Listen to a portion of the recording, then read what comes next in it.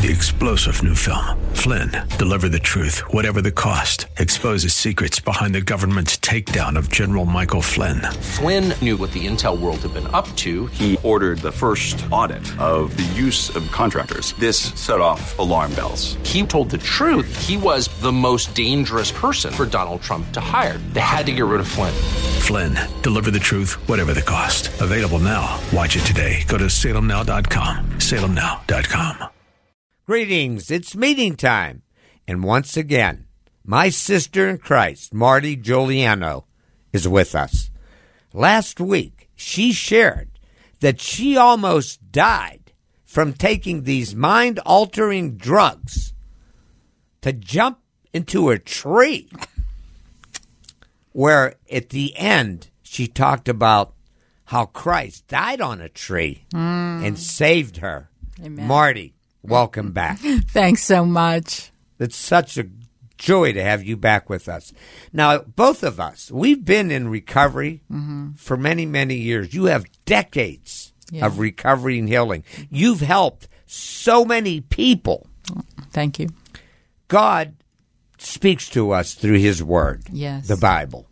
He has written thousands of spiritual principles to guide us. Yes. But in regards to alcoholism, addiction, fractured lifestyles, we concentrate on 12 spiritual principles that have saved millions of us from this abyss. Yes. They're known as the 12 steps to recovery. And you mentioned to me, without these steps, you would have never had this journey of healing. Am I right? Yes. The thing that I always like to say is in the early days of recovery, the Oxford group, Sam, I can't think of his last, Shoemaker, Dr. Bob, Bill W., when they started the program, it was all based on the Bible. You're talking about the Alcoholics Anonymous Yes. program. Yes. And that those steps were derived from the Bible and from the success they had in getting free of alcoholism.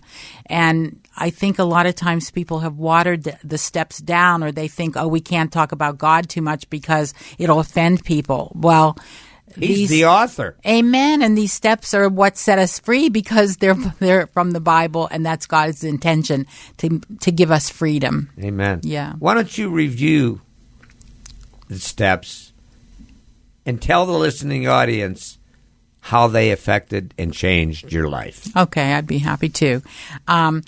The first step is that we admitted we were powerless over alcohol or sex or gambling or drugs, whatever that addiction is, that our lives had become unmanageable. And that's what happens. You think that, I'm just doing this now, and then before you know it, you're doing it another time, and then you hate it, and then you think, I'm never doing it again, and then you do it again, and you just don't realize your life has become unmanageable because now you're in addiction, and a lot of people are in denial about that. We still have people that come in and say, I don't have a gambling problem, I just get mad. And it's like, you're a gambling addict, No doubt. Or anything that controls your life that you can't control. So the key element to the first step is that we have to wave the white flag. We have to admit that we're powerless. Yeah. And until we admit and accept that we cannot heal thyself. And that's the tough part, because as addicts, we think we've got it all under control. Right. We think, we don't think right. That's why, the second step is my favorite. It says that we came to believe that a power greater than ourselves could restore us to sanity. I was insane, but I was college educated. I had friends. I did things. I didn't go to church. But when you realize, when you look back and see the things that we did, we know that was insanity. And he is the only one that can really restore us to sanity. Amen. And then, of course, step 3, we have to make that decision. And there again, sometimes we want to make that decision, but we say, I'll do it tomorrow, or I'll try that next week, because we're not really ready to give up what we think is a life, but it really isn't. So when we make a decision to turn our will and our lives over to the care of God as we understood him, that is a very important time when you have come to that realization, I need help, and this help is outside myself. Marty, for me, step 3, that's the principle where many people out there listening have not applied step 3. And to me, that's accepting Jesus Christ as our Savior, right? Yeah. Yes, in our meeting, we do. We say our higher power is definitely God and Jesus Christ. We're unashamed about that because we have all experienced other things, other gods, other, ways of trying to get help, self-help. It doesn't work. I mean, it may work for a time, but even the people that tell me, "Oh, I don't have to have God in my life. That tree can be my higher power." I'm like, well, you may think that, but I know in my heart that it's God that is having mercy on you, and you just don't get it yet.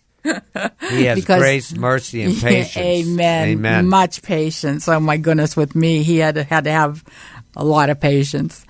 And then step 4, this one is a kicker for a lot of people. We made a searching and fearless moral inventory of ourselves.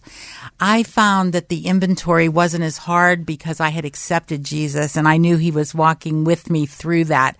I knew that the scripture that I had talked about yesterday, 1 John 1:9, that he not only forgives us but cleanses us from the unrighteousness. Amen. So the guilt and shame didn't keep me from going through.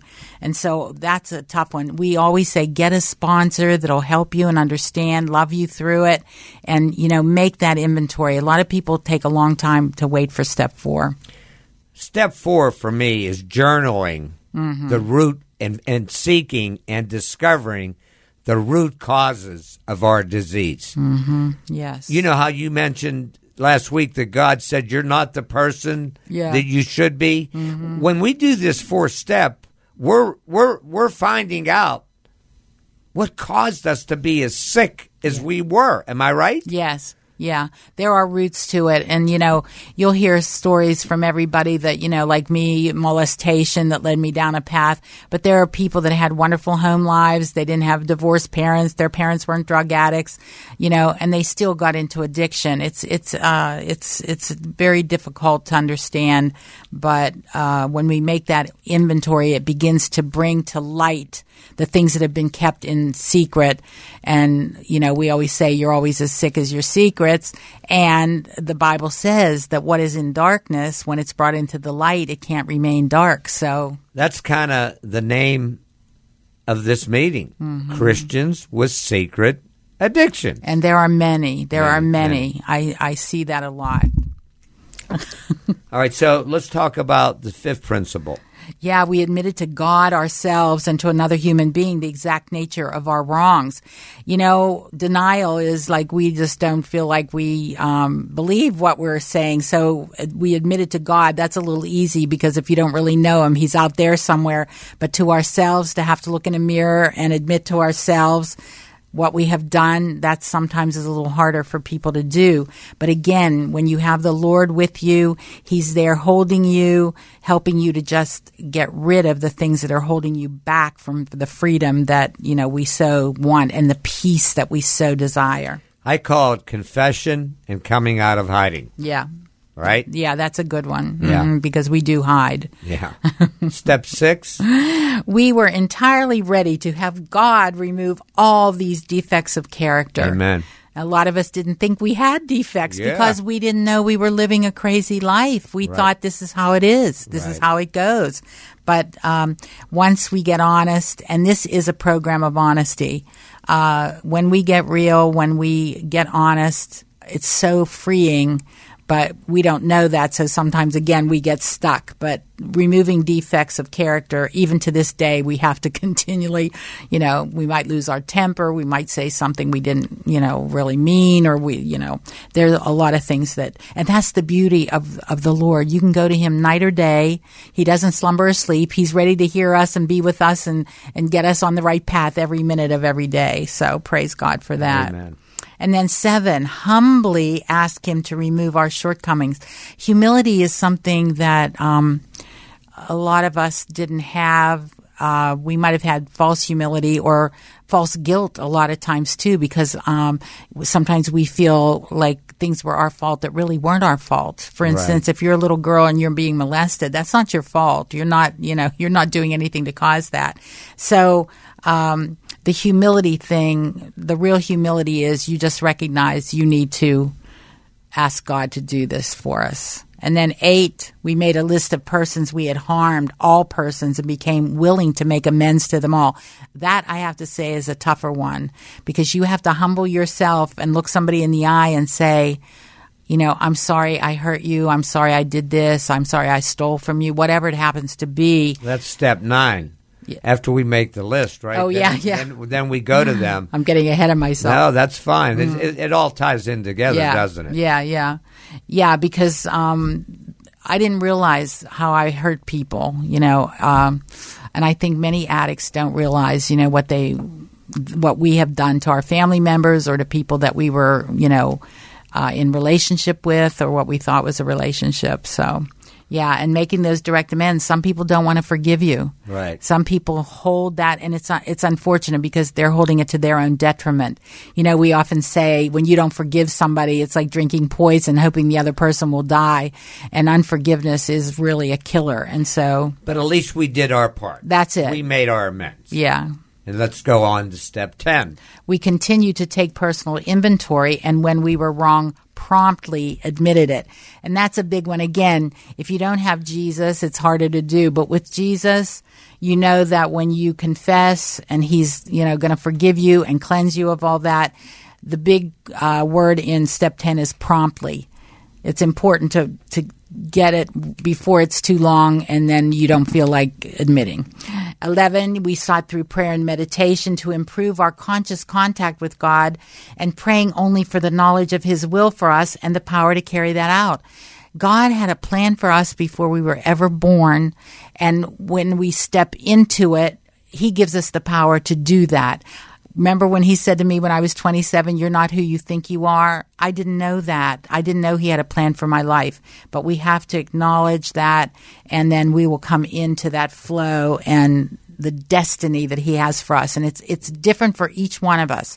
That's the beauty. He's so unique, and we are unique, and he has a plan for us that only I can fulfill, you can fulfill. There's something for each of us to do. When we're blasted, when we're sick, we can't fulfill that. And there's nothing more gratifying than knowing you're in the will of God and doing what he wants you to do. It's gorgeous. And 12, having had a spiritual awakening as the result of these steps, we tried to carry this message to addicts and to practice these principles in all of our affairs.